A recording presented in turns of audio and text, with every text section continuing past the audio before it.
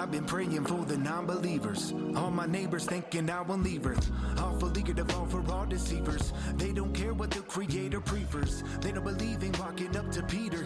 They don't believe in God, Jesus either. Go from breeders into instant reapers. Listen to the tweeters, the twisted leaders, misdemeanors. Then you go for felonies. Hello, welcome to Be Vigilant. I'm your host, Matt Dean. Today with me is my friend Travis Plunkett, who is the On Fire Ministries media guy. Today's episode is brought to you by us here at Be Vigilant. We thank you guys for tuning in on American Christian Network Tuesdays and Thursdays at 3 p.m. Travis, what's going on today? I just want to say I have a question for you. Oh, wow. So all right. We just heard a fat beat, as they say, in my generation, be dropped. That wasn't you, was it? Oh, no. Okay. That was one of our we've had him on as a guest. His name's D. Cure. He's got a great testimony story coming out of addiction. He's been in the Air Force. And there's a whole group of Christian conservative rappers out there right now. So when we get off the air, I can plug you into all those because most people my age don't listen to hip hop. But got you. Yeah, you and I joke a little bit about being like charismatic and Baptist. I was gonna say I haven't been in a Baptist church for a while, but I didn't know if that was kind of your worship at this point. Or hey, if I could make that our worship, that would be sweet. No, but D. Cure, he's a great guy. He's been on the show. He allowed us to use his music. So going right down that path, you are the On Fire Ministries media guru guy. I like guru, but we'll call you the guy. So you are the tech advisor for Patriot Radio? That's right. So I've produced Patriot Radio. I've helped out with Church and State for quite a while, as ACN listeners know. I'm the faceless Travis. So many people have different kind of conceptual images of what it might look like. But if you want to see me, come on over to On Fire Ministries, and I'll generally be running a camera or making a video or whatnot. Sounds good. Yeah, I know the guys on Church and State always like to get your input or razz you a little bit. We could razz them here because they're on right after us, and I love calling them out. Oh, nice. Here's what I told Caleb today. You don't have to do your hair and makeup anymore because you don't have the Facebook Live. He still denies that he did that, but that's funny. That's funny.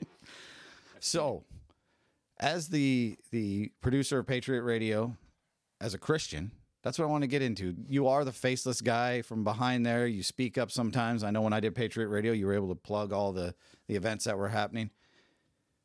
What's your background? You Spokane native? I'm not. So I was born in Southern California. Mm-hmm. Same here. I went to an elementary school, and so I'm going to have the opportunity to share what God has done in my life here on your show today. And I'm going to share some things that I don't always share with people when I share my testimony. So one of those, I remember my childhood very, very well. As a matter of fact, vividly, like my whole childhood. And I recall being in elementary school and in Southern California, in the pre-2012 era, I certainly never saw drag queens. I never saw, the whole transgender rhetoric. I didn't see that yet. That being said, we were in Palmdale, California, which at the time was considered to be a relatively nice suburban working family place. And despite that fact, the character of the children that I went to school with compared to the character of the kids in my small little Spirit Lake, Idaho town we moved to in 2012, the difference was night and day. There was, I'm sure, I know for a fact that fatherlessness was a huge issue, but frankly, just spiritual darkness was huge. As a fifth grader, my mind had already been so corrupted with disgusting humor, with profanity. At a very young age, I was exposed to pornography from my fifth grade classmates, like in the classroom as a fifth grader. Yeah, that's crazy. It was certainly crazy. So we moved to Idaho in 2012. My father is a retired Los Angeles police officer. Right on. His job was to oftentimes, literally, as he would say, peel dead bodies off of the freeway and notify their families. So you can imagine he didn't come home and talk about work. And sometimes, he was never an alcoholic or anything, but he would cope using alcohol here and there. And he had a rough time in his job, and he'll tell you that himself. And so upon moving to Idaho, My family were what I would say growing Christians at the time, and weren't necessarily prepared for some of the things that I went through. That by the grace of God, God Himself took me through all of it, and my parents, of course, were there. But truly, the time I spent in my bedroom made the difference for me. So yeah, I'll certainly add more to it, but I know you had a few questions here. Well, yeah, just who you are. I wanted to get your bio out there. So yeah, as we get into that early life, that's what I want to talk about a little bit is when did you give yourself to Christ? When did you admit that you were a sinner and you needed Jesus to save you? Fantastic. So the ACN audience here, I'd say there's a good chance most of us are saved. Most of us know the Lord, and most of us follow Him to a degree. And I would put an asterisk there as to say that I followed Him to a degree when I was a young kid. I believed that Jesus Christ was real, and my conception of what it meant to be saved was simply, John 3:16. For God so loved the world that He gave His only begotten Son, such that whosoever believes in Him shall not perish but have eternal life. And I was like, cool, easy, Jesus is real. Boom, there we go. Hey, that's a pretty Americanized view of Christianity, so don't feel bad.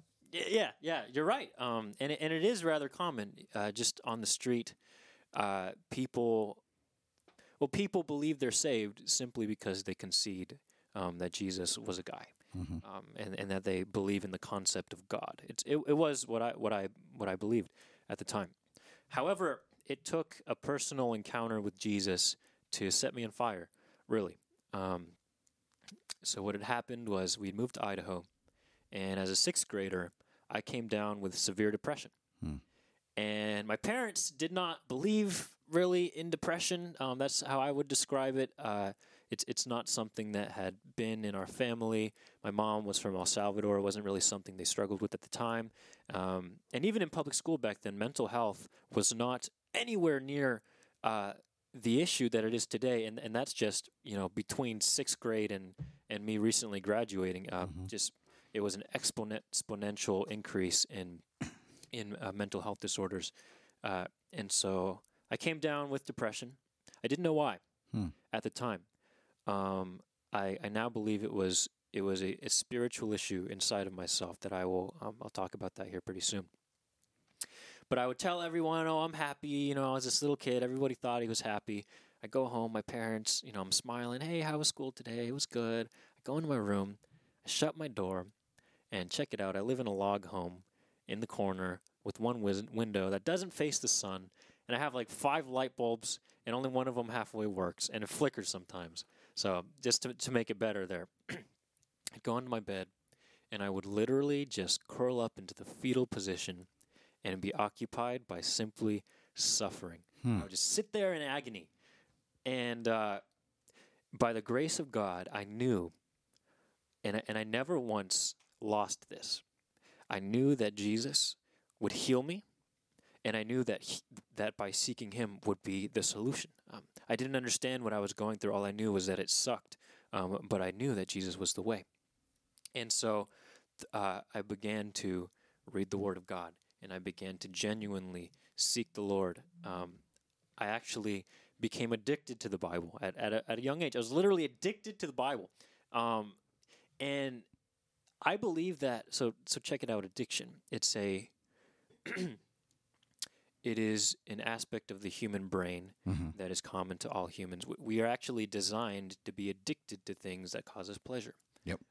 That's not a defect in the human construction manual. This is something that's designed for the goodness of the Lord. We are designed to quite literally be addicted to our spouses. We are designed to be addicted to the presence of the Lord. If you've ever just felt the presence of the Lord, there's nothing better on the earth. And we want more of it. And the Word of God is something I believe we are designed to be addicted to consume. And I would challenge you, reader, listener, a lot of you, I'm sure you have your Bible time, but I would actually personally go as far to literally guarantee you that if you regularly seek the Lord in your secret place, in your bedroom, intending to spend time with Him, intending to be taught and to let Him mold you, and the Word of God says that the Holy Spirit will lead you even to the deep mysteries of God, and you will discover things about yourself, about the universe, wisdom for your life, and you will begin to be addicted to the Word of God. So I was addicted to the Word of God, and I would go into my room, I'd open up the Bible, I would be suffering, and eventually, while I was suffering, simultaneously, and I can only describe it like this: my brain was hopeless and lonely and in despair, but it's as if I felt this thing inside of me that wanted to explode with joy.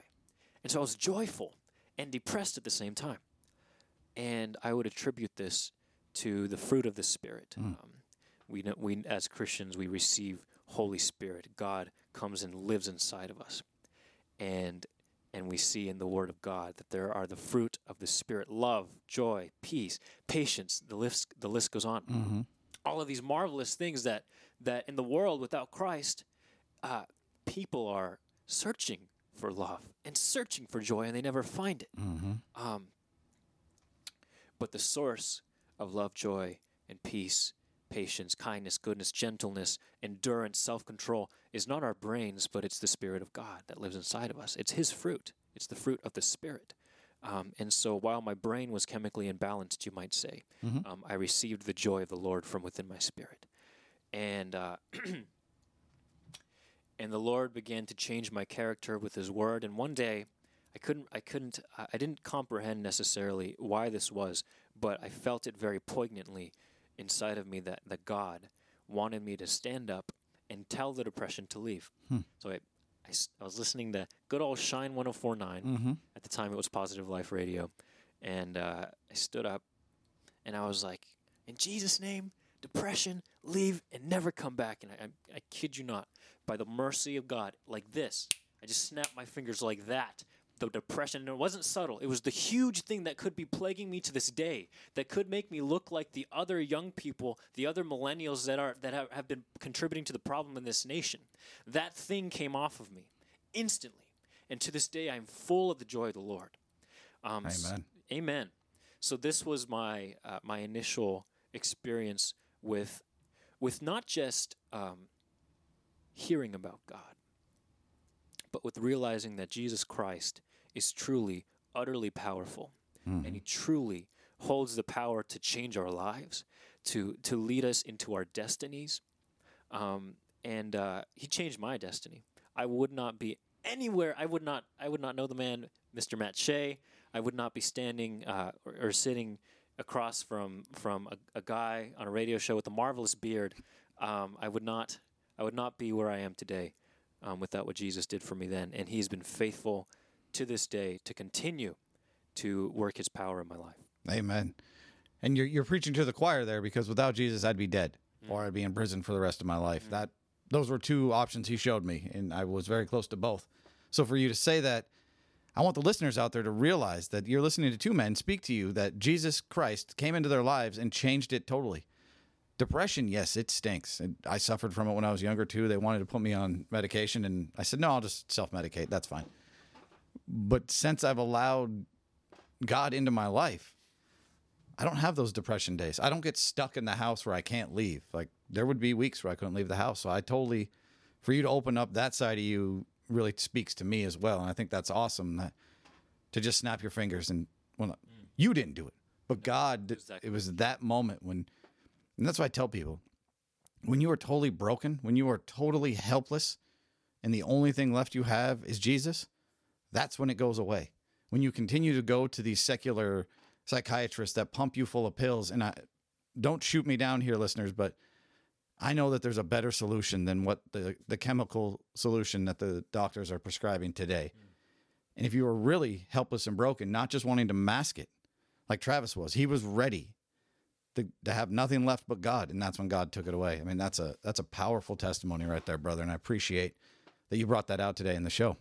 Yeah, I have to touch on this now because we've poked the bear. Hey, we got time. Let's do it. Yeah. So I just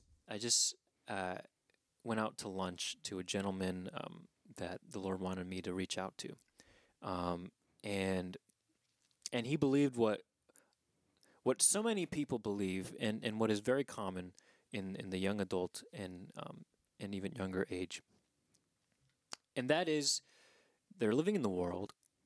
Sometimes they're even going to church, and they're hearing about this man Jesus, and they hear testimonies like this. And they try to comprehend it for themselves, and they say, so what? I'm supposed to just say, okay, Jesus, I give it to you, and then now it's all butterflies and rainbows? That'd be nice. It would be nice. And it's easy to interpret what we're saying as that. I want to be very clear. Jesus can absolutely indeed employ his power supernaturally and utterly set you free. Yes. Is it as simple as simply saying, here it is and it's rainbows and butterflies? No, I had to go through my process. If God would have taken away my depression before he changed my character, I probably would have simply became depressed again. Yeah. My mind would have still been polluted. I would have still put my value in worldly things, and I would not have a wellspring of peace to draw from. God had to change my character. That's so true. Yeah. Now that being said, for you, listener, I want to challenge you. In my life, I have never once seen a single piece of the Word of God, and I'm talking about the Christian Bible, fail in any capacity, in any sense, and from the boldest, most astronomical sounding verse to the smallest, most hidden verse. I've never, without an exception, seen it fail. And believe me, I spent my life meditating on the Word of God, and I've not seen it fail. And Jesus himself, he said, "Seek and you will find. Knock on the door and it will be opened unto you. Ask and it will be given unto you." If you are struggling with depression, if your life is not full of the joy of the Lord, I challenge you to seek. To seek meaning to actively run after Jesus, to read his word, to be open to what he's saying to you, to be willing to submit your beliefs. And I promise you, I personally promise you, that God will not fail you. You will find exactly what you're looking for. That's so true. I mean, it's that seeking, that active looking for. And I think that leads into the next question here that I had for you. Great segue. It's like you've done this before. As a young Christian man, I applaud you. You're 22. You're in the Word. You're working for him through your church. You're going to school. And you touched on it a little bit. There's Christians living in the world. How difficult is that, or do you have any words of wisdom for those people that might be in that same situation in the college age? Because we know from 18 to 22 is when the kids leave the church. So that's what I would like to touch on for a few minutes here, if we could. Is I can brag on you all day how awesome your life looks to an old man like me. What would you say to the other youth? Like you said, you went to lunch with a young man. What about the rest of them that are out there? How do they combat the world, and how do they put more Jesus in their life? Yeah, that's a fabulous question. So first, I want to characterize what it's actually like to be a person in the world that's my age right now. I hang out with a lot of the conservative middle-aged to older people, and they have their own conceptions of what it's like to be in school right now. But it's actually very interesting. Young people who are college age right now have tremendously trended towards a certain belief system that is at a higher state now than it was, even a decade, 2 decades, 3 decades ago. And that is society has, in the United States, it began Christian. It progressed remaining Christian, but eventually we retained good family American values, but at a certain point it began to discard Christ himself, and then we had a movement into secularism. There is no God, there's atheism, there's only science. By the way, I'm just going to plug this right now. Every piece of science, 100%, absolutely if you treat it without bias and with true scientific ethics, you will find that it supports the Word of God wholly and completely. Amen. That's true. Amen. And now we've seen something interesting, where the world, on a world scale and also at a United States scale, has begun to go away from the sort of secularism trend and enter into a spiritual trend, whereas we are spiritual but not through Jesus Christ. Mm-hmm. And so my generation is actually very spiritual. We are not an atheist generation. And what I'm seeing happen in college right now is this. I go to a Christian college. I'm not going to name it while I am attending the college, but there is a lot of worldliness among the doctrine, even among the professors, among what is taught in the colleges. It still looks like critical race theory. It still looks like, gender fluidity. It still looks like sin. There you go. That's all it is. That's what it is. It still looks like sin. And so what's happening is colleges, even at my Christian university, they're talking a little bit about Jesus, but they're also saying, hey, look at the culture around the world. Take a look at this video. And in one of my classes, I kid you not, we literally watched this video in an Asian nation where this gentleman lost his wife or whatever, and so he wanted to pay his dues to his wife. So he goes to a temple, and he comes to this medium who you watched on video. This guy literally gets possessed by a demon. His body is convulsing, and he has his two other buddies who are simultaneously possessed. And they grab this wooden chair, and they're smacking the table in demonic unison. It's like their bodies are vibrating, and they created, they wrote on the table by indenting it, the wood. And this was the sort of communicating with the dead that we read of in Scripture, right? Yet this is painted now as cultural. And I look at my classmates, and they're watching this video, and they're fascinated, and they're like, oh, look at the culture. Wow, I want to go to Asia. This is very interesting. And so we're seeing paganism, and what I would cite as the New Age movement permeate the intellects of my peers. And so students are at such a ripe age. They leave high school. They want to discover who they are and what their destiny is. And they are scooping up, now probably more than ever, paganism.